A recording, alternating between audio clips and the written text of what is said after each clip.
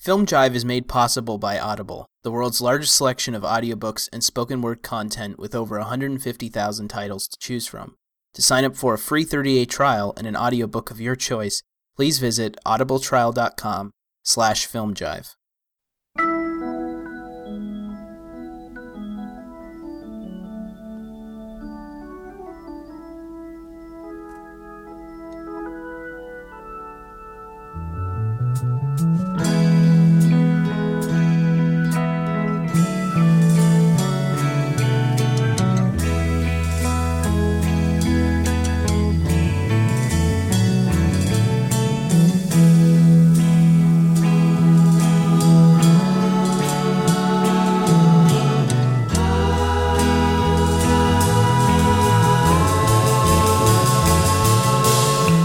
Hello and welcome to the Film Jive podcast. We are recording this episode on March 11th, 2015. My name is Zach. And I'm Gary. This is episode number 90, where we are discussing Vincent Gallo's 1998 directorial debut, Buffalo 66, starring Vincent Gallo, Christina Ricci, Ben Gazzara, and Angelica Houston. Gary, would you please read the plot synopsis? Having just served 5 years in prison for a crime he did not commit, Billy Brown kidnaps a young tap dancer named Layla, forces her to pretend to be his wife. However, it quickly becomes clear that Layla has allowed herself to be kidnapped and is romantically attracted to Billy from the start. However, Billy is blinded by his thirst for revenge while battling his own demons, loneliness and depression. So previously, in an email, you mentioned that you've watched this film somewhere between 30 and 40 times. Yeah, I think so, yeah. Which isn't necessarily all that surprising to me, because I think this could very much be that kind of 90s indie movie for people who maybe didn't necessarily respond to like Clerks or Pulp Fiction or something like that. Like, I think this has the potential for that kind of the equivalent of that sort of cult following. To start, what is it about this movie that encourages so many rewatches for you? I think I originally saw it around 2000, 2001. And for a long time I did consider it my favourite film. Kind of feel like I've outgrown it a little bit as I've got older, but yeah, I think it's a film that kind of ticks all the boxes for me. I would identify with Billy, so like on a narrative level I respond to the character, and also like technically in terms of form, I like how it plays with form. That's something I always look for, and it's got kind of similarities to, it's got a bit of Antonioni in there, a bit of Godard, sort of like kind of mixing long takes and jump cuts, and I love the look of the film, and I love Gallo as an actor. Ricci's great in it. A lot of good things in there for me. Do you think, you're mentioning all these formal inspirations, do you think he's consciously drawing upon those people? I don't think so. I think Ozu, who you didn't mention, but I do think Ozu is probably somebody that, because I've heard him speak of Ozu in the past, that's probably somebody he's drawing inspiration from, but I don't know. I mean, obviously the text at the beginning is very Godardian. I'm just curious, I guess, how consciously you think he is aware of maybe what he's referencing, or if it's sort of incidental. Yeah, Ozu is the most explicit one, because there's some of the shots, the cuts are very obvious, and the fact that there's the number plate of the car is Ozu as well. But as far as the other influences go, Gallo in sort of interviews, he always kind of rejects that.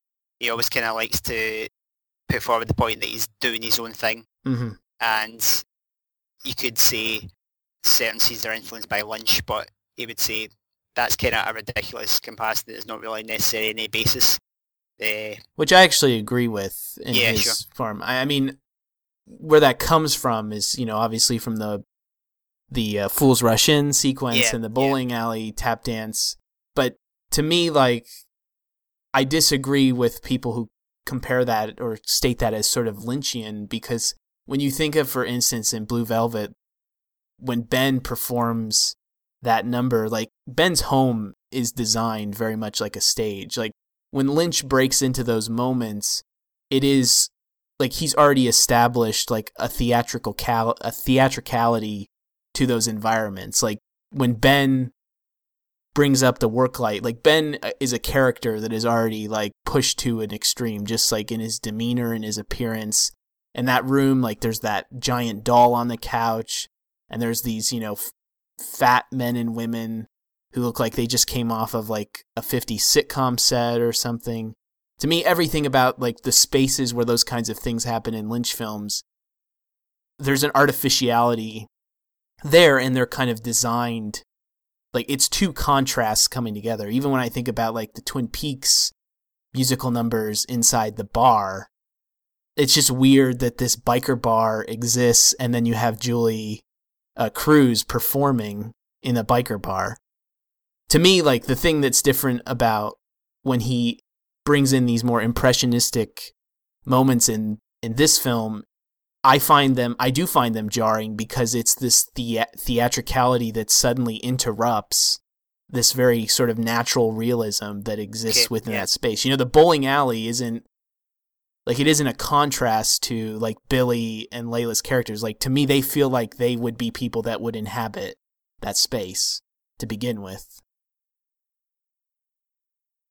I mean, what I will say, just in regards to my relationship with the movie, I had seen it probably 3 or 4 times previous to this, and but it had been several years since I had seen it, and I also quite like the movie. And what I think is really interesting about it is that it is a film that takes iconography and tropes that we associate with a certain genre, and in this case it's the romantic comedy, and it recontextualizes those markers into visuals that we don't associate with comedies. I mean, like I could see this, if this movie had been produced by like a big studio, it would resemble, in my mind, the Adam Sandler comedies of that period. Like when I think of Billy Madison or Happy Gilmore, you could probably even draw some links to like Punch Drunk Love.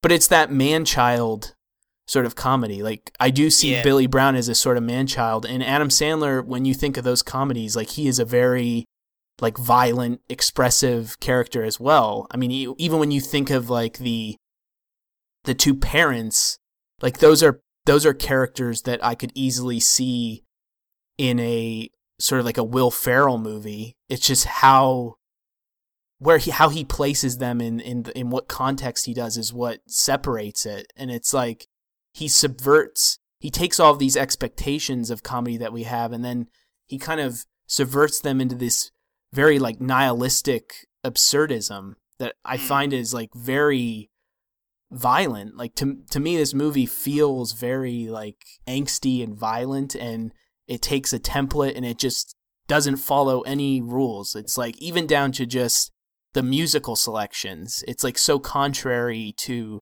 not just comedies, but just like indie movies of that period, the type of music that he's using. Yeah. So, and then it's also just, it's one of those few films that when you watch it, it exudes a point of view that feels as though it could have only been expressed by the filmmaker who made it. Because separating the potential autobiographical elements to the story, whatever those aren't, it just feels so much of his DNA and also of Buffalo's DNA. Those things just feel very essential to this film's existence. And I respond to movies that feel like the person that made them had to make them. So I guess you said with Billy, you identify with that character. I would say when I read people who respond negatively to the film, the principal issue they seem to bring up is how despicable they find him. Well, it's always a tough one, because I think it's hard to tell what exactly is meant to be part of the narrative and what is sort of Gallo's intention with the character, because he does start off as the sort of start of the film, he's very despicable, and then I think the intention is that he kind of becomes a good guy towards the end, but there's certain things that I can't necessarily let him off with, like sort of homophobia at the start. One thing I want to tread lightly on is judging the film based off of the Gallo persona, because that's like something that seems impossible for people to do. Sure.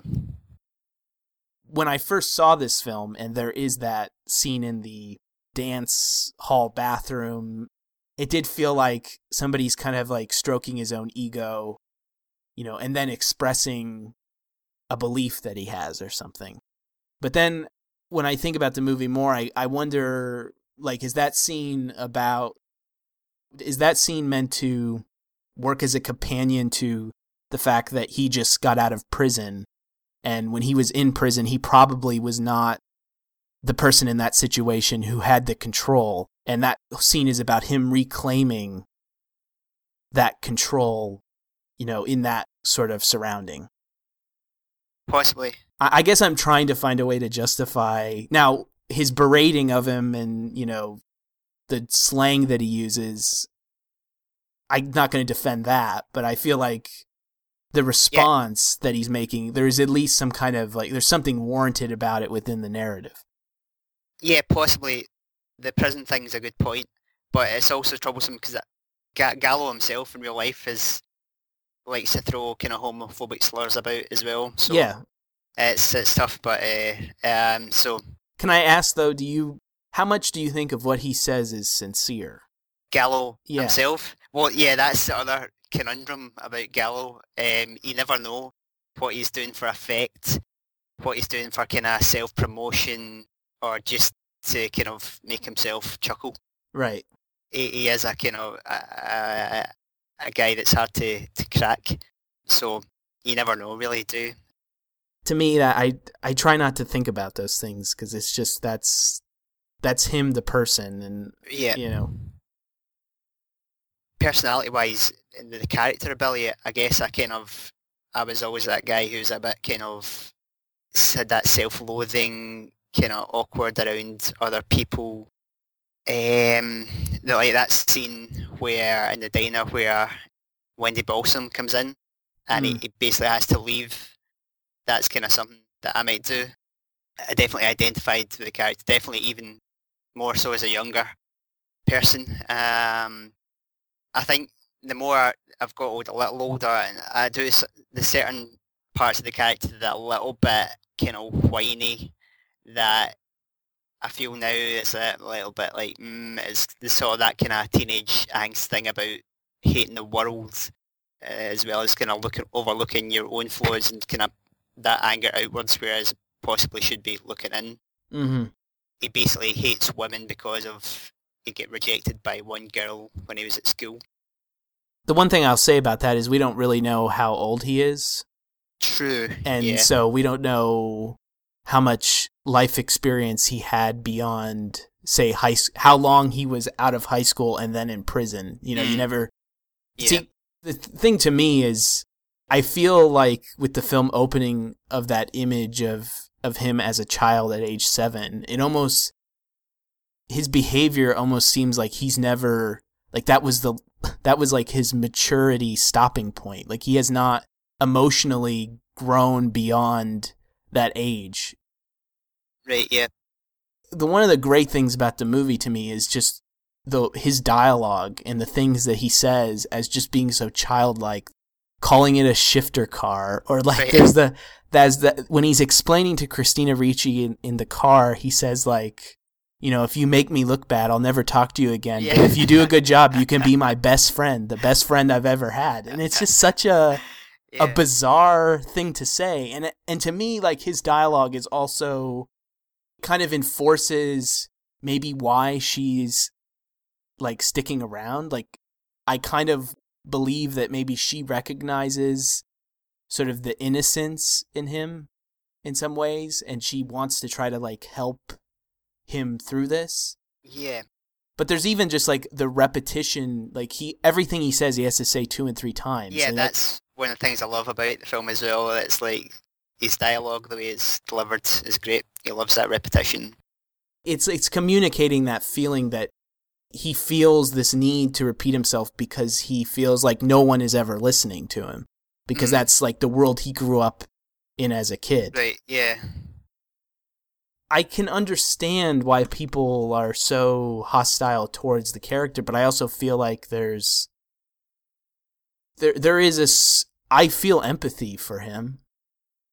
I don't think the movie tries to make it easy. I don't know that you're supposed to take pity on Billy. But I kind of feel like it tries to do its best to justify why he's acting like a snotty little boy the whole time. Yeah.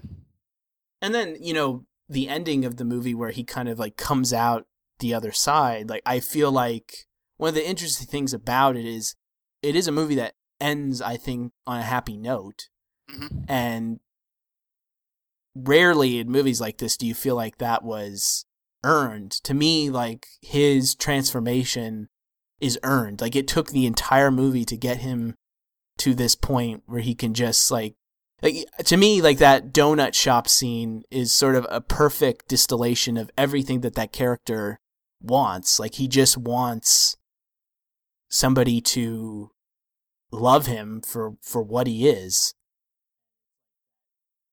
almost like accepting himself. And I like that shot in the donut shop with the cookies is just one of my favorite scenes in any movie I've ever seen. Yeah. It's just such a sweet sort of moment. It's like the first moment in the entire film where there's some sense of grace actually happening. Everything is so hostile, and that is that character in a completely different makeup. What you're saying about him earning it, though, I'm not sure that's necessarily. I necessarily feel that way, just because it's not really made clear why Ricci's character of Layla is so in love with him. But then, on the other hand, then it's not necessarily meant to be that, because it's like, I think Gallo said it's meant to be like a fairy tale and a fantasy rather than strict realism. So, but that kind of gets into more like the gender politics of it, which I think you can kind of read both ways. It's sort of a nuance to it, although I wouldn't argue with people saying it's slightly sexist. But yeah, nor would I, because essentially it is like a male fantasy where like this woman is brutalized to the point where she falls in love with her captor. Yeah. And I've read some people state that this is like a film that enforces this male fantasy that you can treat women poorly and they'll still return affection. Yeah, I don't know if it's a point you can't really argue with, but I think any kind of romantic fantasy, whether it be from a male or a female, is always going to be like that, and it's not sort of sexist in a way, because you're assuming that the person that you can idolise will give you sort of undying affection and kind of overlook your own flaws. The one thing I would argue, though, with her character is when people say that she isn't given any agency. I actually think the movie's very generous, does give her moments where she completely controls the rhythm of the movie and excludes Billy out of it completely. I mean, when you think about the parents' home, we know nothing about this woman. She walks into that parents' home and she just takes control of that entire situation. She just immediately slips into that character and she sells it. And it's the same thing with the tap dance sequence. That's a moment where it does not depict his observation of it. Like, he's not a part of that action at all. That is completely dedicated to her.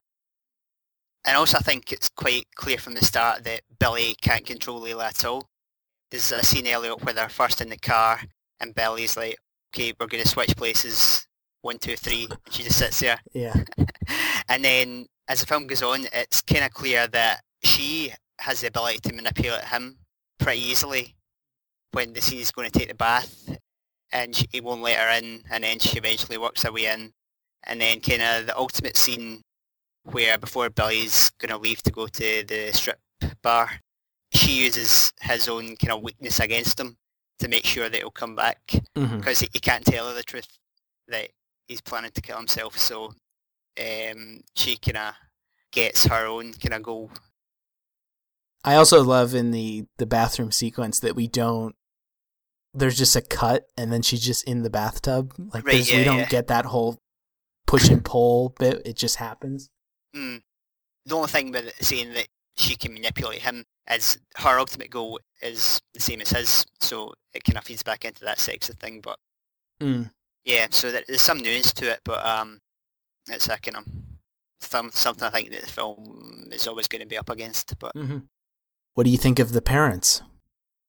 Well, I'm inclined to say that possibly the performances are a little too broad, but it's hard to know if Gallo got what he was intended to do. I mean, I'm not sure if he intended it to be quite as the comedy elements to be quite as broad or not, but Gazzara is great, although I know there was kind of trouble on set, like they didn't like each other. I think Gallo has been intentionally a bit of a dick to try and coax the performance out of Gazzara. Yeah, I read that as well. Which he kind of resented, which I can understand because Gazzara's obviously been around for so long at that point. No, I mean, the sort of characters, it's pretty bizarre. And it does kind of justify Billy's character. I just think the way that whole sequence is staged is so masterful. I mean, I'll agree that I think Gazzara is great. I do think Huston pushes it a step too far. Possibly, to where it does in moments start to feel like you can sense that she's performing.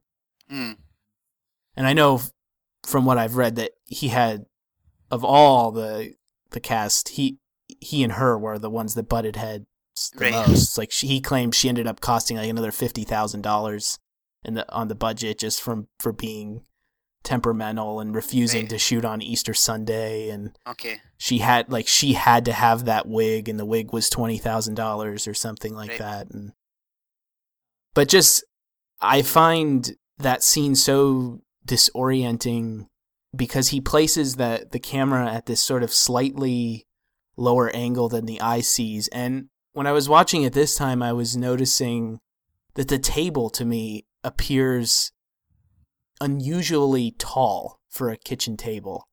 Like when you look at that table, it's almost parallel, if not above, every character's chest. I mean, it's also probably important that like all the body language, everyone is slouched in some shape or another. Like Vincent Gallo is sort of he's sort of like hiding in his own skin.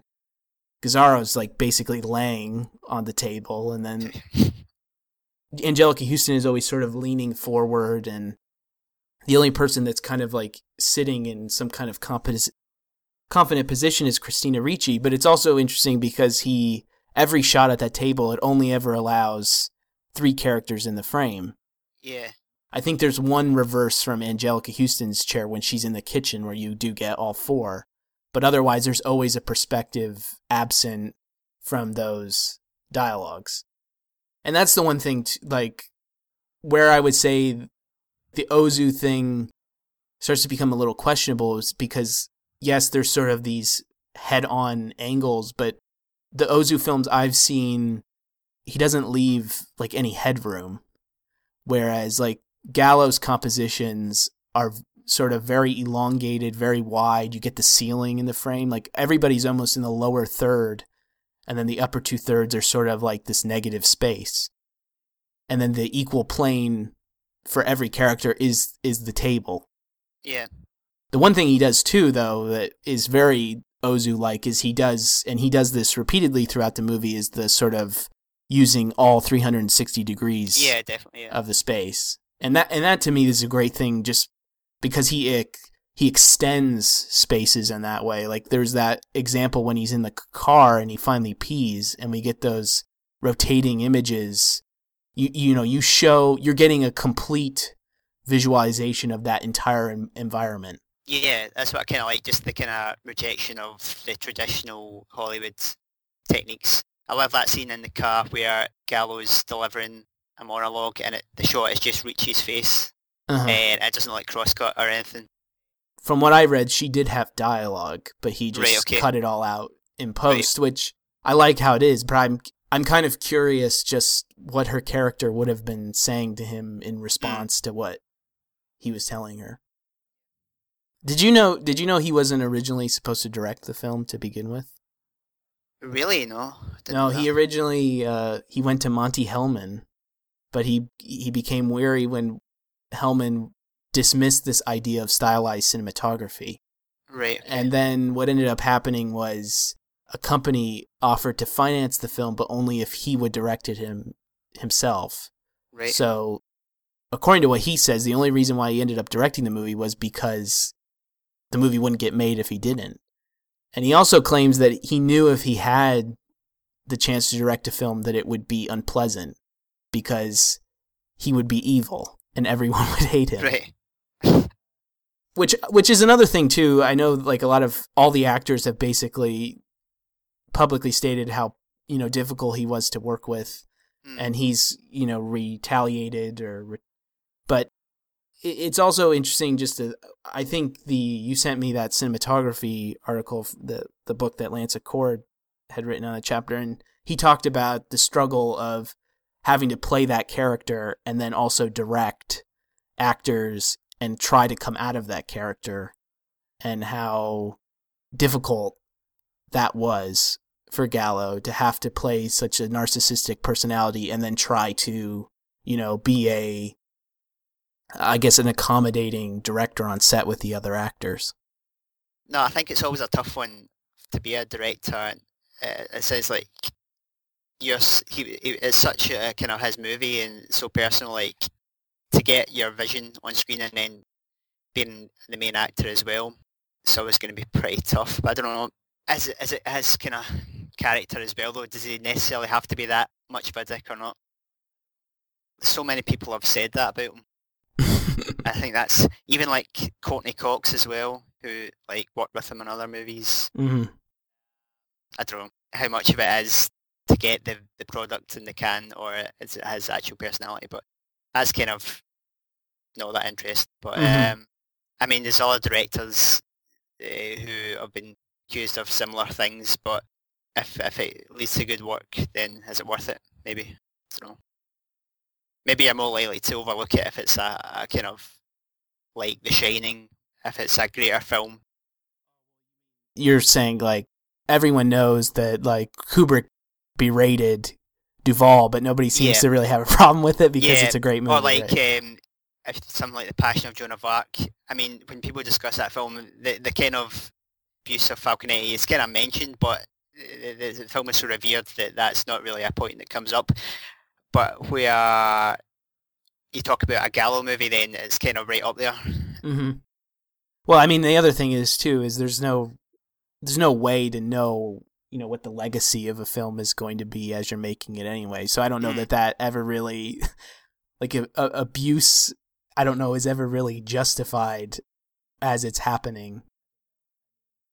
Those are all great movies, but I mean, it's the same thing with, which I don't know, people talk about way too much, but the unsimulated oral sex in The Brown Bunny. When I first saw that film and I knew of all this critical resentment, all these accusatory statements leveled at him, and I saw that, I just was like, I don't get what the big deal is. Like, I don't know why this is so upsetting to people. It's not like Chloe Sevigny was forced against her will to perform this. Like, she agreed to do it. Yes, it is gratuitous, but I guess my question is, did it have to be unsimulated? I don't know. The only thing that I've ever heard him say was that he was trying to take like pornographic iconography and link it to these themes of guilt, and regret. But I don't know that I have to see like his erect penis in order to connect the dots in that way. No, I think that oral sex act is quite important in terms of the narrative, because that it couldn't be a mutual intercourse act because of what happens to Savini's character. Mm-hmm. So I think that's important. It's like only it's him that's receiving the pleasure. Well, I also think like that movie, to me, when I watched these two films, I think ultimately like they're very like simple narratives. Like I don't know that I kind of see The Brown Bunny as more of a non-narrative film, but they have very simple virtues. Like they're both films about lonely people with a lot of like bottled resentment, and it's just Bud Clay and Billy Brown just have very different ways of expressing those feelings. Brown Bunny, like, he loves a woman named Daisy. She is blonde and she shares the name of a flower. every woman he comes in contact with is either blonde or shares the name of a flower. Like, it's purposefully banal until the revelation at the end, which I still, like, when I find far more upsetting than the unsimulated sex imagery. Like, I'm far more upset by sort of the flashback reenactments. Yeah, I like the Brown Bunny quite a bit. The only thing that spoils it for me is Gallo's performance at that kind of revelation scene where I think he goes way over the top. Oh, with the crying and the... Yeah, and the kind of whining, and which is unusual because normally I like him as an actor a lot, but I think that's just a bit misjudged there. But I think there's a lot to like in the Brown Bunny, although it's not for everyone. I kind of like a lot of that kind of minimalist style. I like all the stuff that's just him in the van and it's just the shots out the front window. It's more of like a landscape film than it is like a 3-act story or anything like that. Yeah, I mean, and then there's a whole thing at Cannes. Gallo says the original cut was never intended to be a final cut. Right. In his defence, so whether or not we believe that or not, or that he did cut it in reaction and after the reaction that he got. Well, the only thing I know is that the original ending was significantly different. Oh, really? Was it? Right. I mean, otherwise, he cut 26 minutes and most of it was just more driving and 7 minutes of it was a black screen. Right. At the end of the film. But from what I know, what I've read from some critics that did get to see the original version, that I don't know what was different about it. I just have read that there was a significant difference in how the films concluded. Right. Was there not a lot more of the motorcycle race at the start? I think like 6 minutes or something. Right. I mean, that's the thing about that film is just, and this movie too, talking about, in this case, he's shooting on reversal stock, is just, they're very like modern films in terms of like the mise en scène, but it's filtered through this, the film that he's using, it does give it this very, like, I don't want to say nostalgic, but sort of refreshing presentation that does feel very singular. Particularly Buffalo 66, just in shooting on that stock with all of that, everything being so drained and muted and pale. It does, in my mind, it does look like there's no other, at least American film that I've ever seen that looks anything like it. Yeah, no, reading about that, I didn't realise that was such a kind of rarefied thing, that it was actually such really difficult to get through that whole process, and there wasn't even proper like processing plants or anything that could do it, so it was quite an achievement. I think I've read that Gallo said that it wasn't necessarily trying to make it look vintage or anything, but he always tried to make the actual locations in that very modern. But I think what I like about it is it does have that kind of vintage look, but kind of looks like a Polaroid or something. But well, it's also just because of Buffalo. Even though it's very overtly stylized, it still somehow it captures the essence of those sort of post-industrial environments. Like, it heightens the realism of it, but it seems to communicates the atmosphere better than if you weren't going to shoot it like that. I know that he, according to what I read, he shot the film on reversal because that's how all the NFL films were shot in the 60s and 70s. And then he had a foot fetish book by Elmer Batters, who's this fetish photographer, really pioneered the genre of fetish photography as the two primary inspirations for the visual design of the movie. But yeah, I mean, when I was reading about the shooting on reversal, I knew that it was cheaper to shoot on than on color negative because you don't have to process a print from the negative because it's shot on like a transparent base. But what I didn't realize was how, because the stock is so slow, you have to pound everything with as much light as you possibly can. So when I was reading that they're shooting daytime exteriors and they have 2Ks like 2 feet from the faces of the actors, that's shocking to me. That's a lot of light. And then also just reading about how they shoot the club scene at the end with the sort of bullet time and how sort of like when I watch the film, I think like, oh, this has got to be such like a sophisticated process. And then reading that it was just, they had the actors pose still as long as they could, and they just shot at like 150 frames per second and moved as fast as they could around them. That's such a lo-fi sort of approach to doing something like that. And it's like that kind of ingenuity, even reading that when they're in the photo booth, they just put 2 pieces of gaffer tape on the map box to create that that look. Like that kind of guerrilla style, like it's almost like what film students would have to try to do to compensate for not having the money for these bigger things.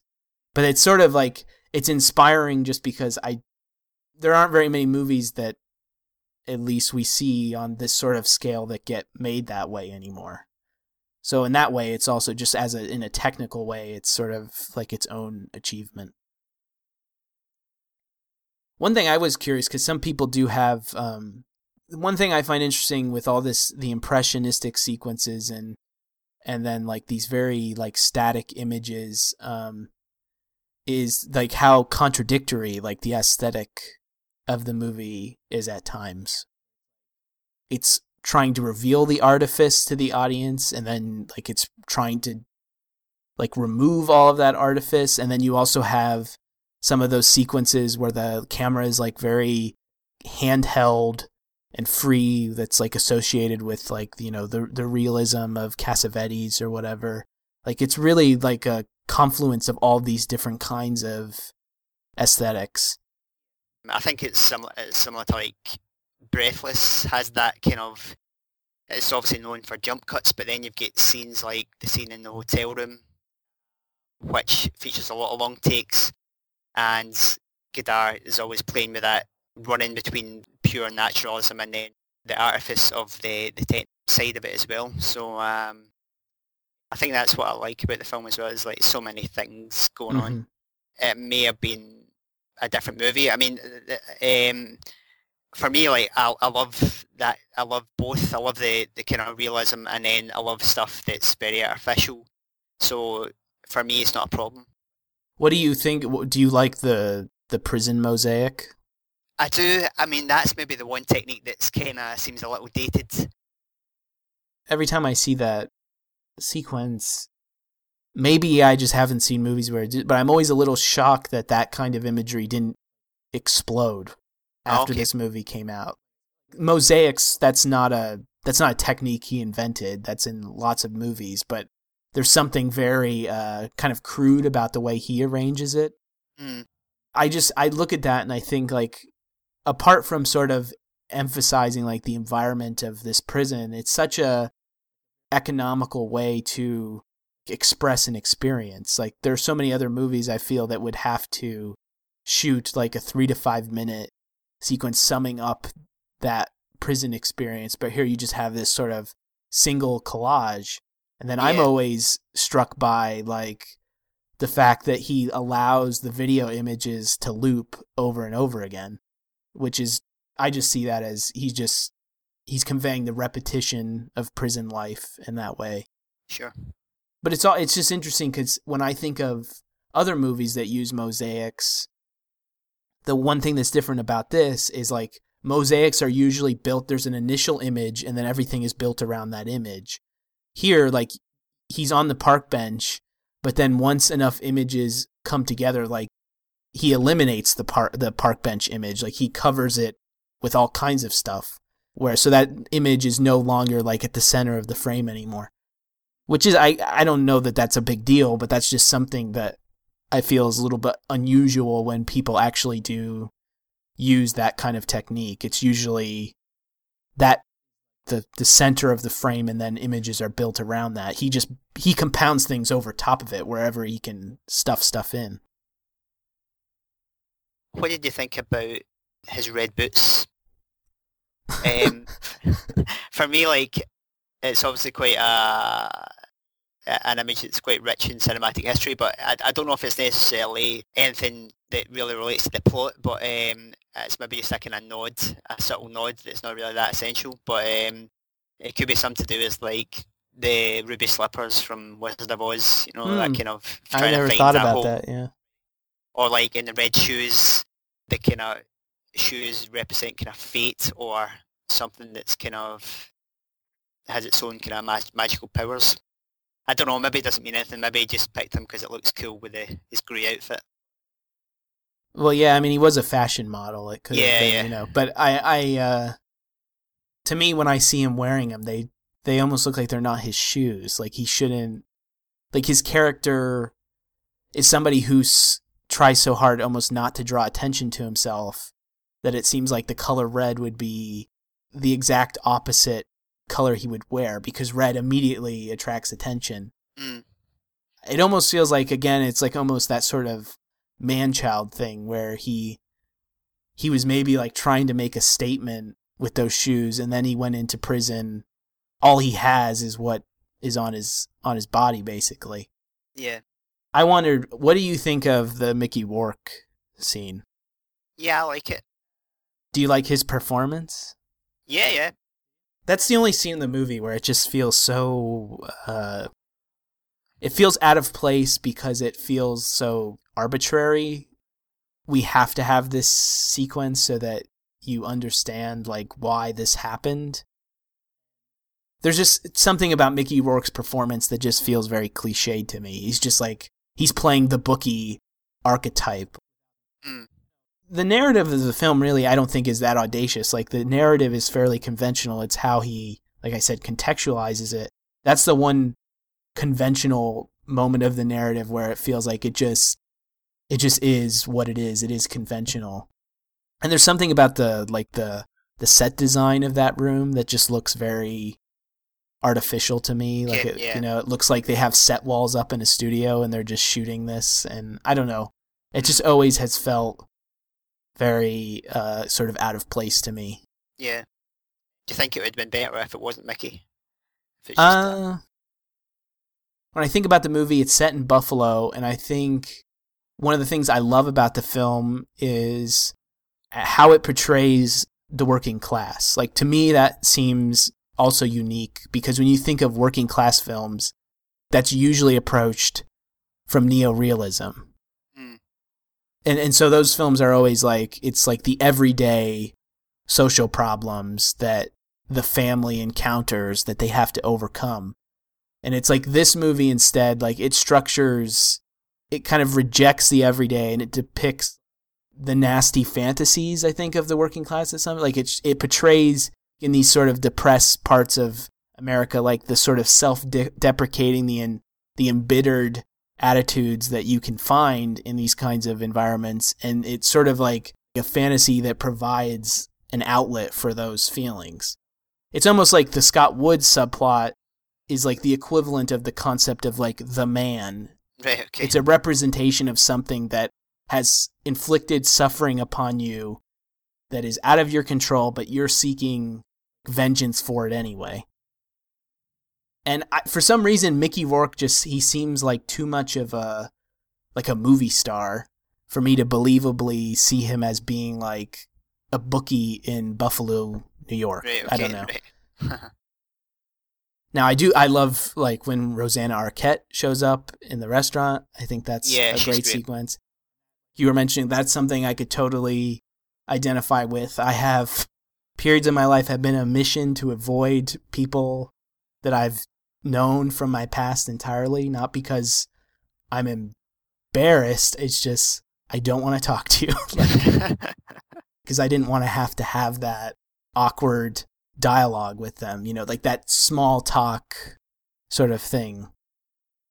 What do you think about like bathrooms as a kind of theme? It seems like he's constantly in search of a bathroom. I think it's kind of that kind of isolation that represents. I read that when he originally decided to pitch the film, he said he was just going to make a movie about a guy trying to find a bathroom to really? pee in. Right. Like he was in Cannes or something promoting Arizona Dream that he's acting in. He like made up this idea for a movie and he was just going around pitching it like a guy is looking for somewhere to pee and that's the whole film. And then like he eventually like constructed a narrative out of it. But whenever I see that, I always kind of think like, what does that say about almost the economic situation of this environment to where like, I'm assuming it's like a Sunday when he gets out, but then I'm not sure because all the Buffalo Bills games she's watching, I believe, are taped, right? All right, I thought the first one, I thought there was maybe two, Oh, live okay. one and then a tape. So it's probably a Sunday. Right. But it's also like there's nowhere in this city that he can find open to go to the bathroom in apart from this one cafe that refuses him and then this dance club. Mm. And it also kind of, I guess, it would be really easy to just urinate outside, like, and I guess that kind of speaks to, you know, his innocence. He doesn't have sort of that instinct to just find somewhere to go. I think he tries to behind that car or something at one point when a lady comes, but like he's so incompetent he can't even go to the bathroom. Mm. The other thing that I think about that's kind of different than Ozu is that I think this film is very dependent upon like lateral movement. Ozu doesn't really move the camera at all in his films. And when he only does it like I believe when characters are moving, and he, from what I read, he purposely would like move just as fast as them to minimize the sense of movement as much as he possibly could. But like this movie to me, like there's so many lateral pans following one character from one side of the street to the other. Yeah, no, there's a lot of that. I think there's a fair number of shots that are just kind of locked off camera, particularly at the start. Billy just kind of wandering through New York, which kind of made me think of La Ventura or something like that. Just following these kind of aimless characters. And I really love his prep in the bowling alley, where like there's all the successions of images where it's like the bowling shoes, the fingers in the bowling ball. Yeah, I guess if you look at a kind of sex scene in a regular movie, that's kind of the point. The point of the film, that sex scene is maybe to give you, okay, these characters are now together, they're in love or whatever. But I think it's quite cool that the scene works in the same way maybe, because that's the point at where, at that point in the film, the switches happen where Billy's kind of becoming a bit nicer and reaches at the point that she's definitely got more control over him, and then, but it's like that same thing without the sex maybe. In the bowling alley? Yeah. I think he's still a huge dick in the bowling alley. He like kicks her out of his seat or whatever, and yeah, well, I think after that, the point where they leave the house, though, that he doesn't have any need for her anymore, but he's still hanging out with her. Yeah. Mm-hmm. Do you like Kevin Corrigan as Goon? Yeah, I do like him quite a bit. Because, you know, he's like very uncomfortable with his performance. Like he's uncredited in the film and everything, and he wasn't sure if he wanted to take the part. He agreed with it, and then Gallo wrote it for him or something, and then he said he wasn't going to do it. Mm-hmm. I love their exchanges. Oh yeah. I sent you a box of raisins. One box of raisins. Do you know how many raisins are in a little box? I mean, it's just funny. So you mentioned at the start that this was like your favorite film for a long time. Is it still one of your favorite films, or? I would maybe put it in like my top 50. Do you have a top 50? Do you have that like compiled? Yeah, I'm kind of geeky like that, yeah.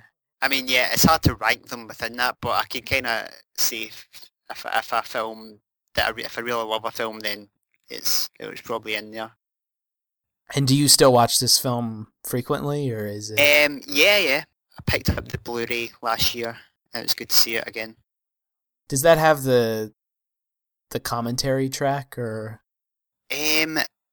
I didn't know there ever was a commentary track. Apparently, on like the Japanese DVD release, there is a commentary track with Gallo that when whoever distributed the DVD, they like in the United States, they refused to include it because they would get sued for libel or something like that. Alright, I didn't know that. I've got a couple of the Japanese DVDs. I know he did a commentary on Brown Bunny, which I have, and one of the Japanese DVDs has an interview.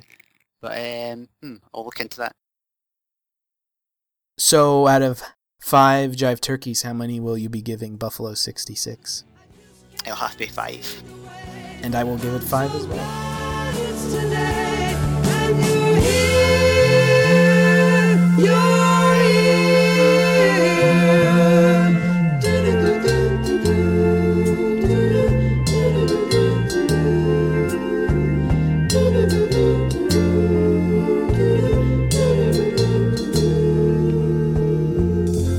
So that's our show for this week. If you'd like to share your thoughts on The Fool Killer or send the show general feedback, you can do so by sending your emails to filmjive@gmail.com. And be sure to stay in touch with us by following Film Jive on Google+, Stitcher Radio, and subscribing to our iTunes channel. Thank you for listening, and keep on jiving.